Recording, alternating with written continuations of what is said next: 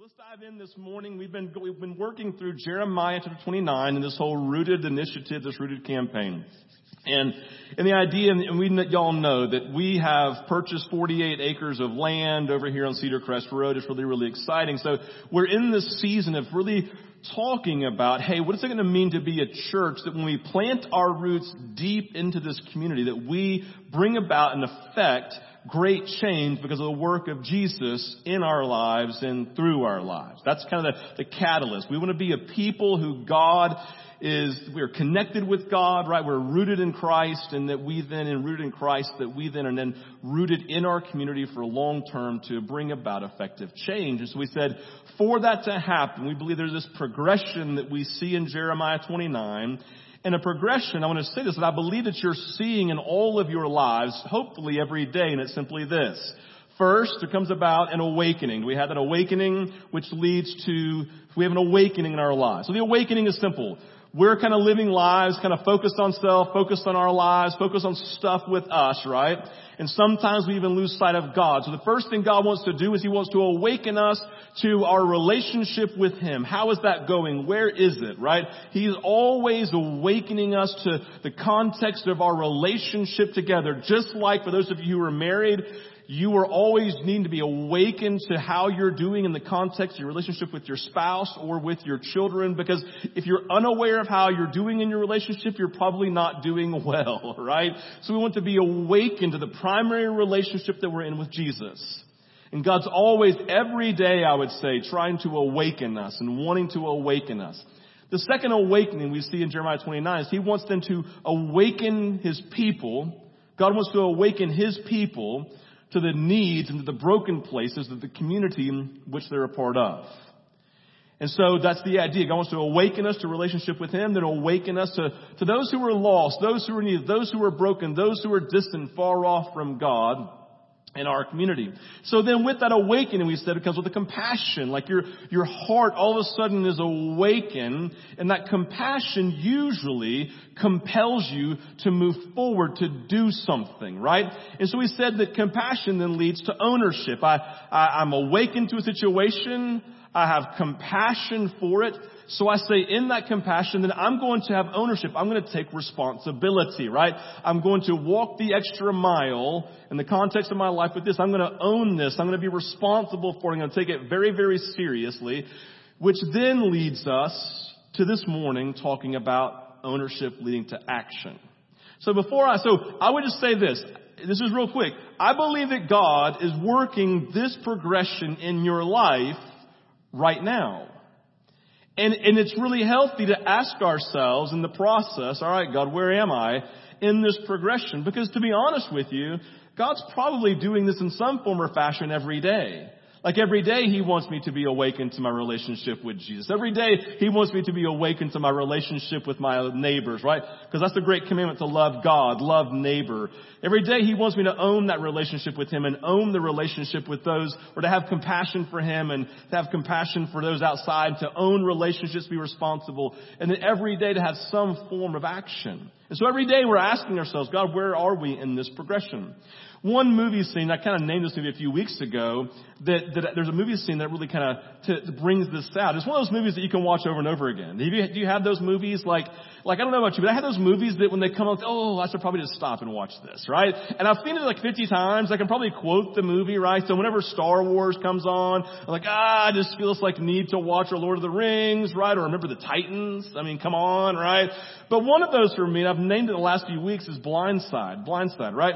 This stars Sandra Bullock and I guess Tim McGraw. I don't really know what he's doing in the movie, right? I mean, right. But yes, Sandra Bullock, right? And so she's Leanne Toohey. This is true story of Michael Orr, right? And so you remember in the movie, they're doing their life, kind of focused on self, running the business that they have and taking kids to school and just doing life. And they're sitting at a stop sign after a basketball game. It's cold and rainy, and Big Mike, as they call him, walks in front of their BMW. And Leanne goes, "Who's that?" I go, "That's just Big Mike." And she's like, "Where's he going?" Like, "I don't know." So she rolls on the way, "Hey, Big Mike, where are you going?" He's like, "I'm going to the gym." She's like, "Oh, okay," or something, right? And then she rolls the window back up. And then what happens? You remember? It's the moment of awakening. She goes, huh. Isn't that what awakening is always like? That, huh. Like you all of a sudden your brain starts spinning. You stop in your own thought process and thinking about self and my own business, my own schedule, my own time, my own kids, my own husband, my own life, everything in my own life. And I go, huh, Big Mike. She goes, let's turn this way, right? You see her. She's like, turn this way, right? And they turn and she's like, Big Mike. She gets out of the car and says, where are you going? She's like, I'm going to the gym. And she goes, well, the gym's that way. You're going the wrong direction. He's like, right? And then there's that moment of, she has compassion. And then she owns the moment. She's like, and then Tim McGraw's character, right, Sean says, oh, I've seen that look before. Something's about to happen. And then by action, she says, get in my car. You're going home with us. You know, there's the story if you haven't seen the movie. The trajectory of his life changes forever. He comes and lives in their home, becomes part of the family. Is on the family Christmas card, right? In Mississippi, right? It's like he ends up doing well in school. He ends up going to Ole Miss and ends up becoming a first-round draft pick for the Baltimore Ravens and then wins a Super Bowl. All because of this. The moment of awakening. Like you felt that. Every time I watch the movie, I tear up in that scene. Tearing up talking about it. Because there's that moment where God just brings an awakening. You have a compassion. Like this morning we were talking, I was like, well, can't all these kind of go to, aren't they kind of all, they're all intermingled? I'm like, yes, that's why when God awakens us, we have a compassion and ownership and an action immediately in our lives. We break them down to help us understand, but they all kind of happen like this. She went like this, and within 1 minute, he's in the car going to their house. And so when we talk this morning about awakening to compassion, to ownership, and then to an action, I want you to really begin to see that picture that God brings in ownership. And so this morning, ownership must lead to action. Ownership for us in the context, ownership in Jeremiah 29 and ownership in our lives always demands an action. And we all understand what action means, kind of defined. It speaks to motion. It speaks to activity. It speaks to something being done by someone. There's no action apart from movement. There's no action apart from someone doing something. That's why we use phrases like this. Actions speak louder than absolutely, right? Or judge people by their actions, not by their words, because we all understand the importance of action, and we all understand the importance of our relationships. Because without action, there is really truly no expression of love. Love is always an action. It's always a movement. It's always something that's an action. Love is always an action. We see clearly when looking at love defined in Scripture as being an action. So put this up on the screen. You see 3 scriptures. You've read them. You know them. Here we go. Romans chapter 5:8, 1 John 4:10, John 15, 12, and 13. So here's the deal. I'm going to read them. I want you, at the very end of it, I'm going to go, all right, passive or active? And then you're going to answer one of those 2 words. You ready? Passive or active? Here we go. Romans 5:8. But God demonstrates His love for us in this. While we were sinners, Christ died for us. Passive or active? Fantastic. 1 John, you get a gold star, right? 1 John 4:10, little one so far. This is love. Not that we loved God, but that He loved us or by sending His Son as an atoning sacrifice for our sins. Passive or active? John 15, 12, and 13. My command is this: love each other in the same way that I've loved you. Because greater love is no one than this, to lay down one's life for one's friends. Passive or active? Absolutely, right? Jesus says, hey, this is the expression of love. It's an action of laying down your life for someone else. And so biblically speaking, Like there are moments when we can be still with the one that we love, but let's be honest, it's still active. It's still like I'm creating a presence for you to know that I am with you. It's active passivity, right? Do you ever sit with your spouse or with your friend and not say a word, but know that you are loving one another just by being together? Like that's not passive, that's active. In my life, I'm sitting with you intentionally for a purpose of knowing you're not alone. When my mom died, one of my good friends, Dallas, he came and sat in for 2 days straight. He didn't do anything. He didn't say anything. He just sat. And every single time I was overwhelmed in a moment, I knew that he was behind me and his active passivity brought me comfort. It was active in nature. When we are awakened from self to compassion for another or a situation, then it leads us to own relationships or own situations by expressing love in action. That's what we see. It's the flow of life. It is true in your marriage relationships. It's true in your parental relationships with your children. It's true in your friendships. It's true at work. Without love and action, in these relationships, there you will find an unhealthy relationship.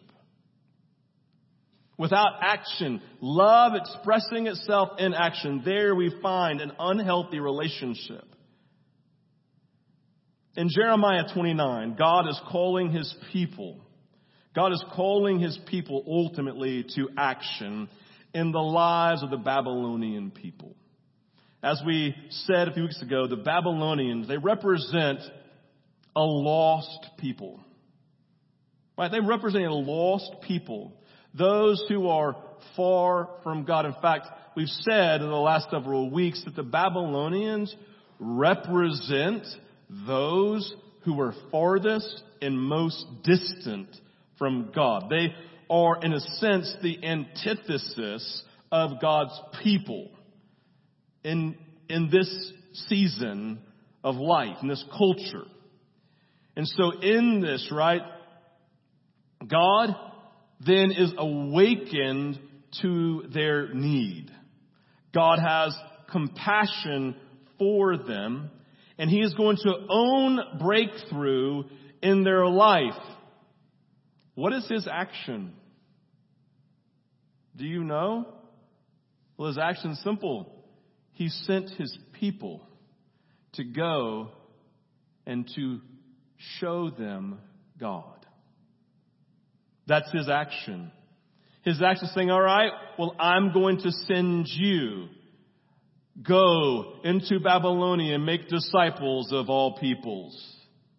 Right? You've heard that scripture. Jesus says to his disciples, Matthew 28, go make disciples. Action, right? Go make disciples of all nations. He's basically saying here to Israel, to Judah, the people of God, I'm calling you to Babylon. You are my action. I'm sending you. I'm going to plant you, my people, in this community. I want you to plant your roots deep here and seek their peace, their shalom, their peace, and their prosperity. It's an action on behalf of those whom God has compassion for. And so I want you to see in Jeremiah 29, now here's the action. God sending them, planting them, and say, now, I want you to go to this lost people whom you don't even like, who you are disconnected from, like they are the antithesis of what you think, feel, and believe. And I want you to get over self and over your tensions and over all this frustration and anger and all this animosity that defines you in relationship with them. I want you to look beyond all of that to recognize I'm awakened to their need. I have compassion for them. I'm owning this, and I'm owning it by sending you. So let's look at just four specific things in the area of action that we're aware of in Jeremiah 29. All right, so here's the deal. I need you to focus because I'm actually going to say a lot in these pieces, and I've got a couple of long quotes that I don't want you to get bored in, right? Because I think they're really, really important. That's why they're here, okay? So I want you to, all right, here we go. All right, I'm going to focus on this, okay? So 4 primary points, okay, in the area of action. There are going to be a couple of picture-worthy moments here in a second of things, just some quotes that someone has said that are a lot better than what I could ever come up with my own. Here we go. The first thing that we see in Jeremiah 29 about action that we all experience in our own life in action is unproductive action. Unproductive action. So as we talked about a few weeks ago, I've already said here, there was action. There was action in Jeremiah 28 taking place in the Israelite people. It was an activity of revolt. They were revolting.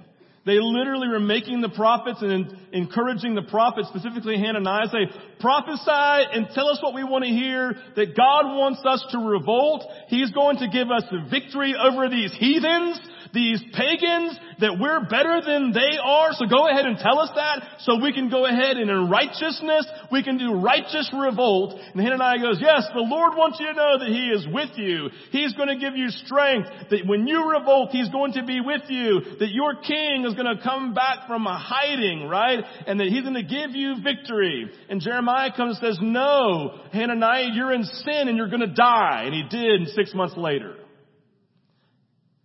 Because what I want you to know is that your action is being unproductive. You're revolting, and you're literally missing what God is doing. It's unproductive. You've literally missed God. You've pushed back against God's will. You've pushed back against God's plan. You've been arguing incessantly. You've never actually submitted to actually listen and hear what God may actually be doing in the moment to move you to productive activity, which is to submit yourself to God's plan. To not literally be the reason that Babylon doesn't turn to God. Like, I don't know about you, but I watch a lot of Christians whose primarily their only friends in life are other believers. The only people they can actually hang out with and get along with are other believers. They literally get around unbelievers like, ah, and they just freak out. So they just hang out in their little holy huddle, this like Christian ghetto that everyone's afraid to come to. Like they hang out in a Christian ghetto, wearing Christian clothes and using Christian language and having Christian gatherings that no one knows how to connect with, and so everyone freaks out and no one comes to hang out with them. They live an unproductive, active life. What do we do with that? Like, what are the people that you know that really don't like church and they don't like Christians and they don't like Jesus because the church has had a bunch of active, unproductive activity? I mean, can you get on the list? Like, I don't have to go on the list, do I? I mean, you want me to? I don't have to. I mean, we can get on the list. Like, do you know people who just think Christians are hypocrites? Do you know why they think that? Because the ones they met were. Unproductive activity. What does it look like in your life? Where do you have unproductive activity? Where do you live in condemnation of those who Jesus doesn't condemn? Why do you expect non-Christians to act like Christians and talk like Christians and to look like Christians? Jesus doesn't expect them to. He just wants to love them. So in time that they will repent. I mean, have you followed the life of the disciples? When did the disciples become Christians? When did Peter, James, and John, when did they officially get saved? Do you know? Were they already Christians when they came? Like, was there even that? Was there a moment at the end of John where Jesus breathes His Holy Spirit into them, like in the 20s chapters? So it's been like 3 years of hanging out, and that's when they became Christians? But He hung out with them for 3 years, doing life, watching them argue with one another, and Peter and John like duke it out, like Peter cutting off ears of people. Like when? I mean, do you know the answer to that? And so productive activity was taking those who we don't really know when they officially came to Christ, but Jesus was discipling them and giving the best of himself anyway with productive activity. Loving them. You belong first. You believe second. And then you act right third. That's just how it works. Let's be productive in our activity. Number 2 is the action of growing self. It's the action of growing self. So before God calls them to action on behalf of others, he first calls them to the action of growing and strengthening themselves. We saw it in verse 5 and 6. All right, here we go. Before we get to verse 7, guys, we get you worked up here, okay? Build houses. I want you to settle down. I want you to plant gardens. I want you to eat what they produce. Okay. I want you to marry and have sons and daughters. I want you to find wives for your sons. I want you to give your daughters in marriage so they too may have sons and daughters. I want you to increase in number there, right? I don't want you to decrease. What is he saying right here? All right. So I want you to get to a place where, listen, you're investing into your financial capabilities, right? Your financial viability. I want you to come. I want you to go ahead and build houses. Get rid of your tents. Let's build houses. I want you to get healthy. I want you to get into a whole place. I want you to get to a place where you can actually minister from. I want you to get to a healthy place where your family is growing. Invest in your family. Make sure your family is established. Make sure your family is stable. Let's get to a healthy place in your life so that even as you do that, then you can seek the prosperity and the peace of the place in which you live. The idea is the action of growing self. We can never forget Jesus' words to his own disciples. Love your neighbor as you first love yourself. Self-growth, investment into your physical health, your spiritual health, your emotional health. You can't ultimately help somebody else if you're living in a state of incredible unhealth. That's why, like the first time I was in an airplane, you've heard this before, right? It seemed really rude. If in case of cabin pressure, the loss of cabin pressure, oxygen mask will fall down, right? And before you place it on your loved one, place it on your face first. Secure it tightly and then put it on your loved one. And the whole idea is when your loved one screams, ah! And your first thought is for self. And you're like, hey, I gotta take care of me. Why? Because if you're dead, you can't help anybody. If you can't breathe, you can't do anything. If you're not healthy, you can't help somebody else get healthy. Self-growth, get yourself established, invest into self, get ourselves healthy and whole, right? Now we do it at the same time. As they were doing that, they were seeking the prosperity. It was like a love yourself and love your neighbor all at the same time. And what God's getting at is like an action here of growing self. Here's the point. God's really invested into their self-growth. Before I tell you to go do, I want you to stop and plant your roots in me. Which then leads to the third thing, which is the action of serving others in need. In verse 7, we looked at last week, God calls them to serve the city, right? To seek the peace, the shalom and prosperity of the city, and to pray to the Lord for it. So while living in Babylon, they're not called simply to increase their tribe, again, in some Jewish ghetto within the city. They are to use their resources to benefit the common good. The great tension we will all face is, where do we give the greatest amount of energy? Our needs or the needs of others? And I just want you to hear me say this morning, our focus is balance. Like, you've read this story. Let me just put it in Steve language real quick, okay? I'm not trying to create a new Bible or a new gospel. I'm just going to put it in Steve language, the Steve version, right? The ISV, the Inspired Steve version. Did you like that real quick? All right. Now I'm going to the Steve version of the story. Jesus has got thousands of people around him. He's ministering to them. And there's still a long line of people. And Jesus looks at the line, looks at the Father, looks at the line. There's thousands. He says, sorry, I'm out of here. I'm tapped out. I got to go be with the Father. Because I ain't got nothing to give no more, and I got to go get him some more. So I'm going to go be with the Father. So he says he pulls away and he leaves thousands of people and probably offends them. Have you ever been offended with your pastor because he has to leave because he's been hanging out, he's been there for an hour, and you're the next person in the line is like, listen, I'm sorry, I got to go. You're like, why? Because he's tapped out. Have you ever experienced that with your kids? Like, I can't be with you anymore. I'm tapped out, tapping out. And you go and Calgon it, right? Calgon, take me away. Jesus Calgoned it. Man, he's like, I got to pull away. I got to go with the Father. I got to go replenish. Did he stay in Calgon world like we all want to do and just live on vacation? No. He came back and what did he do? Hey, go bring everybody back. Here we go. They're just following everywhere we go, right? They're following us. They're going to come back. Somewhere along the way, Jesus ministered to him. In the fullness of having been replenished by being with the Father. You, because you're an American, are really good at giving and never slowing down to receive. We call it pull up your bootstraps. You should slow down and pull up the bootstraps. I need to slow down and then pull up the bootstraps. You're not superhuman. The only superhuman who's ever lived is Jesus. And he modeled for us pulling away. 2, replenish. So he has something to give.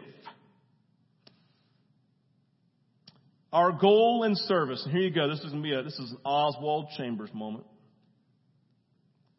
I'm going to read this. You can follow along as I read. The process, this is biblical language here.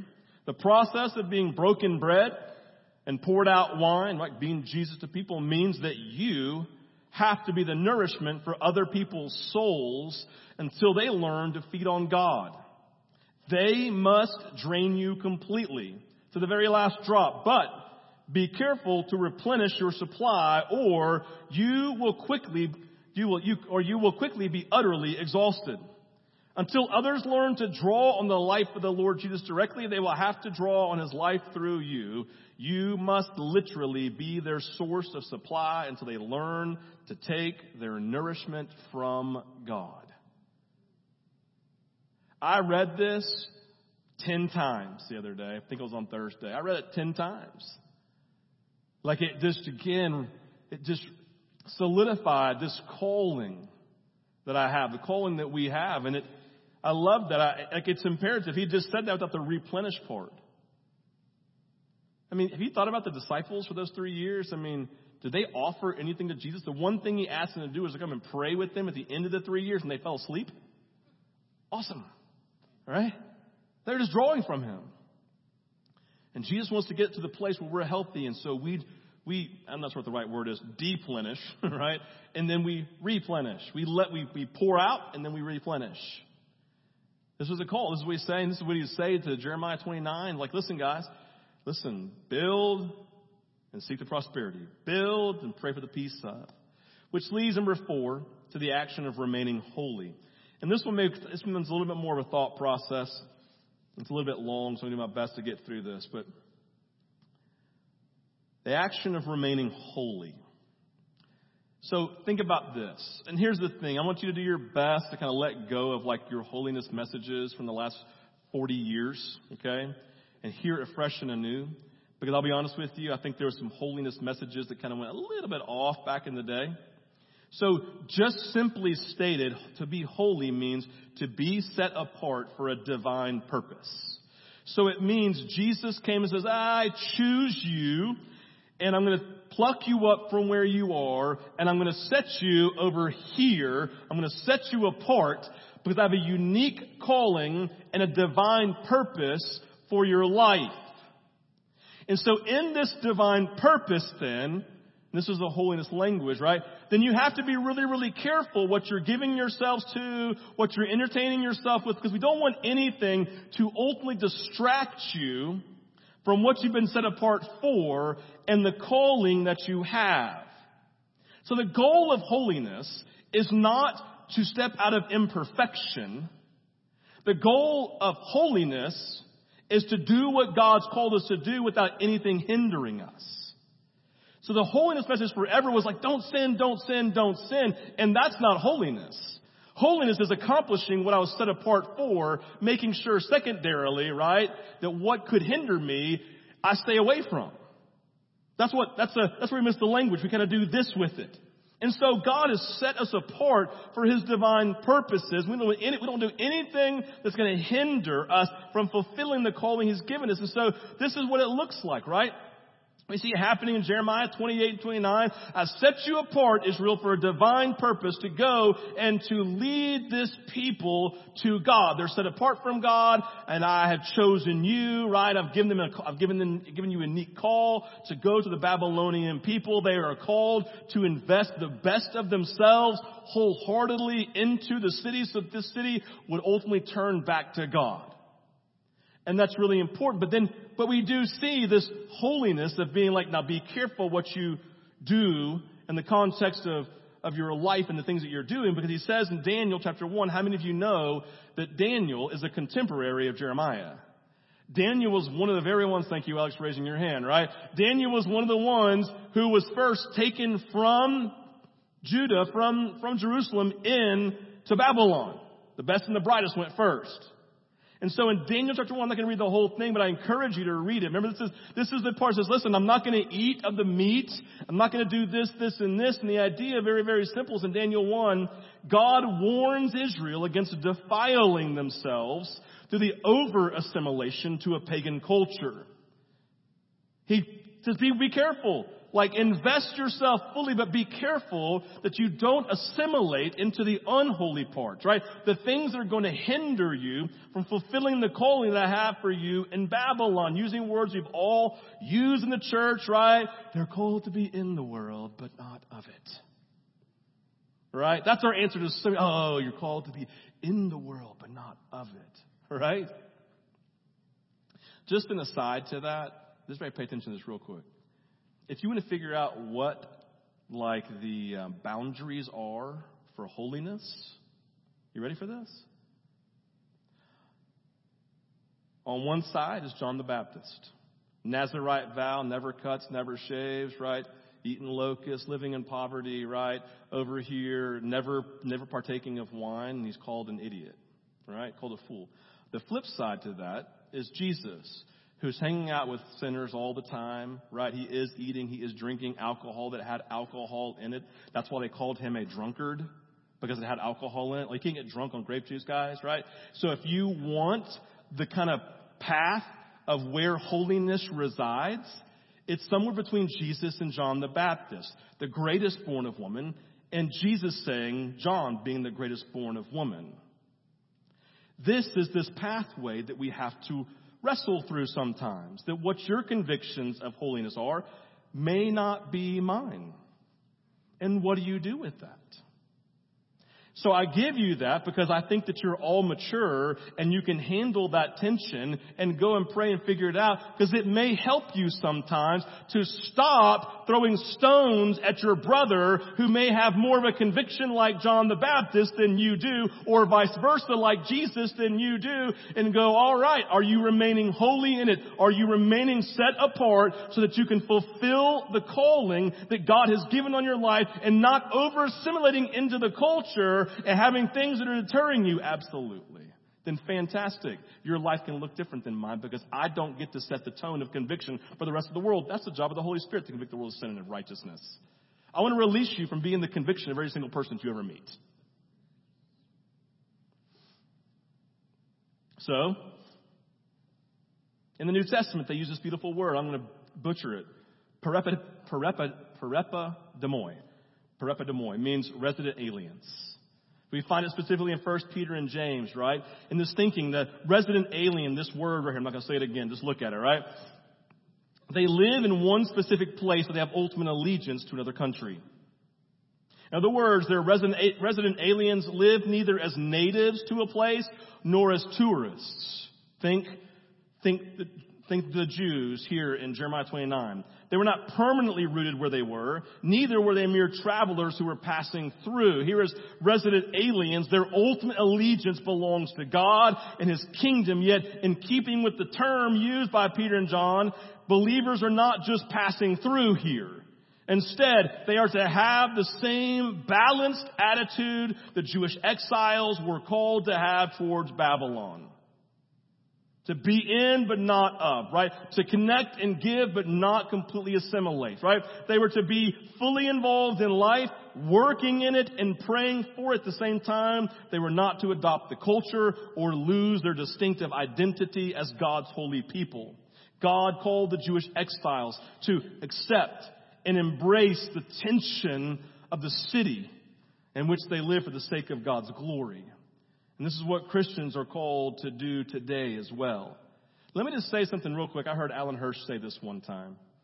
He said, if we're going to live missionally like this, like living on mission every day as missionaries wherever we go, it's going to require a higher level of holiness than the church has ever had to experience and live in before. Because it's not as hard to be holy when I live only around Christians. It is much harder to live holy when I'm living around people who are not. Therefore, what does it demand? It demands being more greatly rooted in Jesus and spending more time with Him, because I'm giving myself out more and I'm coming up against the world. Therefore, I need Jesus every day to wash my feet, because I'm walking in a sin-riddled world of a culture that I don't want to over-assimilate in, and I live in tension of what do I assimilate into and not. And knowing that what you assimilate into may not be what I can assimilate into myself. And I live with the tension that God has different convictions for different people. Jesus on one side and John the Baptist on the other. Like, that's hard. You love messages, right? Ties it up real neat. It tells you what you can and can't do, because you don't want to have to go hear from God yourself.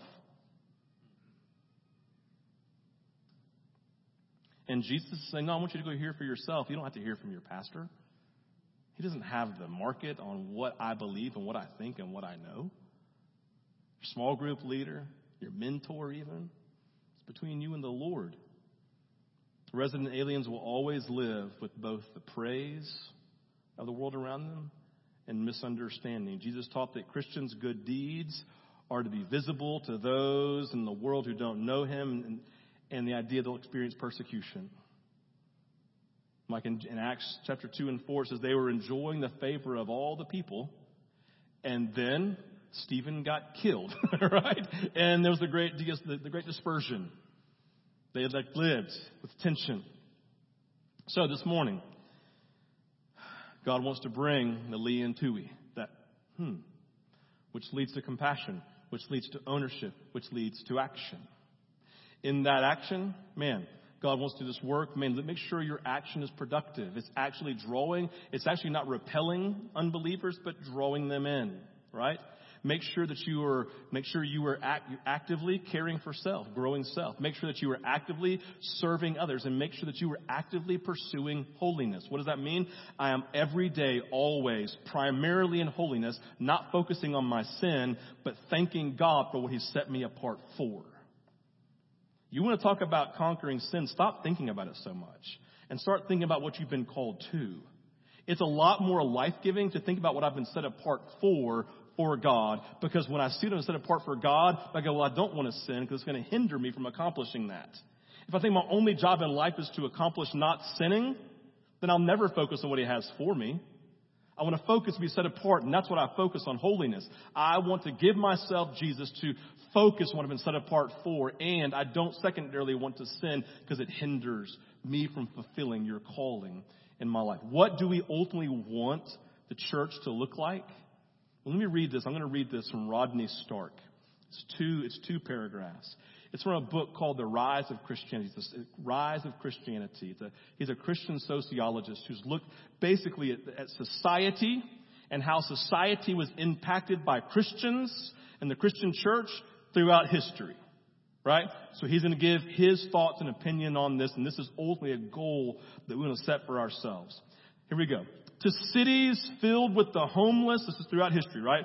To cities filled with the homeless and impoverished, Christianity offered charity as well as hope.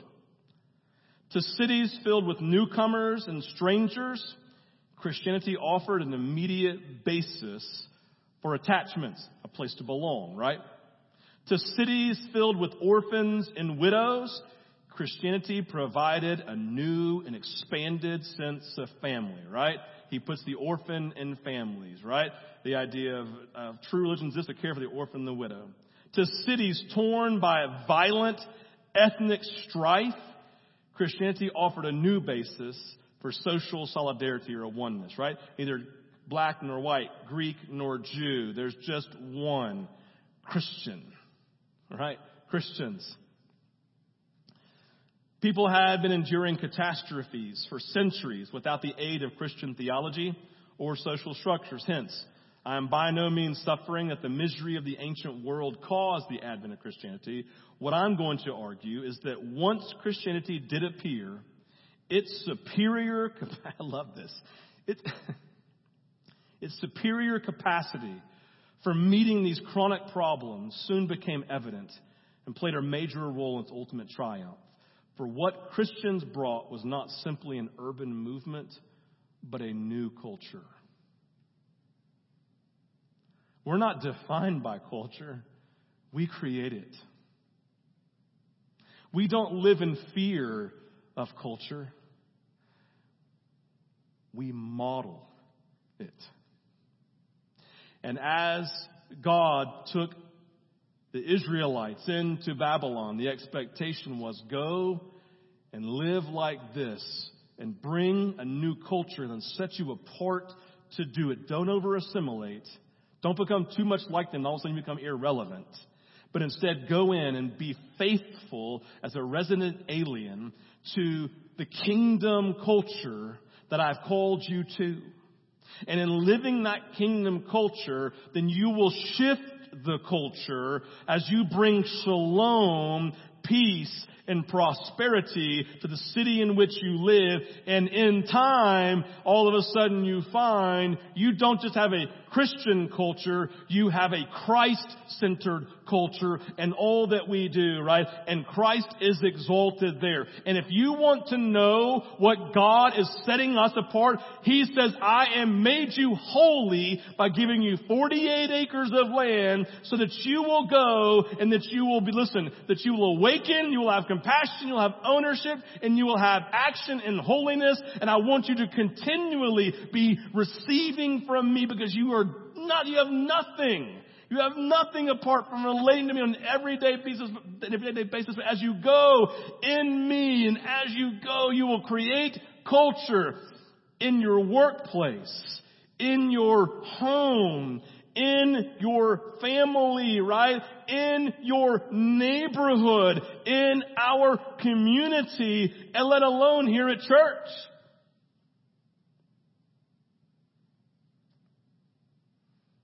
All right, let's pray. Father,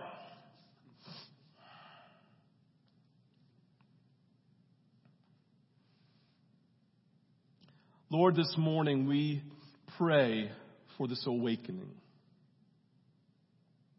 That you would awaken us from thinking that has missed the mark. That you would awaken us from this view that we live of self primarily that keeps us from seeing others and primarily seeing you. I pray this morning, Jesus, that you would bring us to a place of compassion. We'd have a compassion for our relationship with you that would lead, guide, and direct us. We'd have a compassion for those who don't know you, who are far off, who are hurting. I pray this morning, Jesus, that you would bring an ownership in all of these things. That God, I don't know what else is going on, but I'm going to own this. I would own my relationship with you. I would own my relationship with those who are outside who don't know you. And that God would lead us, God, to a life-giving activity, productive activity. Father, we could spend forever this morning talking about what does unproductive activity look like. How do we define holiness, God? But this morning, God, I pray that you would help us. I pray that, God, you would just lead us into your presence today to hear your voice and to speak over us. So, Jesus, have your way in us this morning. That is in your name. This morning, I would invite you to respond as the Lord leads. We have our offering baskets always available. This is just an act of worship every morning. We have our ministry teams that will be available to come pray for you, to pray for breakthrough, to pray for awakening, to pray for healing, just to pray for and then filling of God's Spirit into your life. We have communion available, gluten-free, yay, right? To come this morning and to partake of the body and the blood of Jesus, to remember, but as we remember, then we're awakened again to the fact that his body and blood was broken, poured out and broken then, so that we can experience it again afresh and new today. These kind of messages are a little bit hard, like how do I respond? Like it's not touchy-feely, like, oh, right, God, move my heart. No, it's more of like, all right, let's go do it. Let's have a business conversation with the Lord. In business conversations with the Lord, like I have those with my daughters. All right, let's be honest. Let's have a real heart-to-heart. Let's have a heart-to-heart conversation about life. Let's talk about your future. Let's talk, getting at like they're heartfelt, they're compassionate, they're beautiful. But like it's a business. Let's be honest. Have an honest conversation. Maybe like honest conversation better. But in that honesty, like God, where am I? Where am I in the context of activity? And God, is my life predominantly unproductive in what I'm expressing? Am I so self-focused, God, that I can't get outside of that? Whatever it may be, let him talk to you about holiness. And maybe you just don't like this road that I created about what holiness looks like. And that's fine. Go ask the Lord. See what he says. Challenge his life. See what it'll look like, this comparison. Say, all right, well, God, that's actually pretty freeing then. I don't have to spend my life convicting my brother of sins that you told me to stop doing. And God, I pray for them. You convict them of sin and of righteousness. John 17, what's the job of the Holy Spirit? To convict the world of sin and of righteousness. And so this morning, I want you just to go on this journey with the Lord. But the end of this, and hear this, the end of it's real simple. The end of it is not right thinking. The end of it is right thinking that leads to right action. Because there is no love apart from action. Now, you just respond as the Lord leads. We're officially done this morning. And so you respond as the Lord leads. When you're ready to go, then you are free to go. You guys have a great week.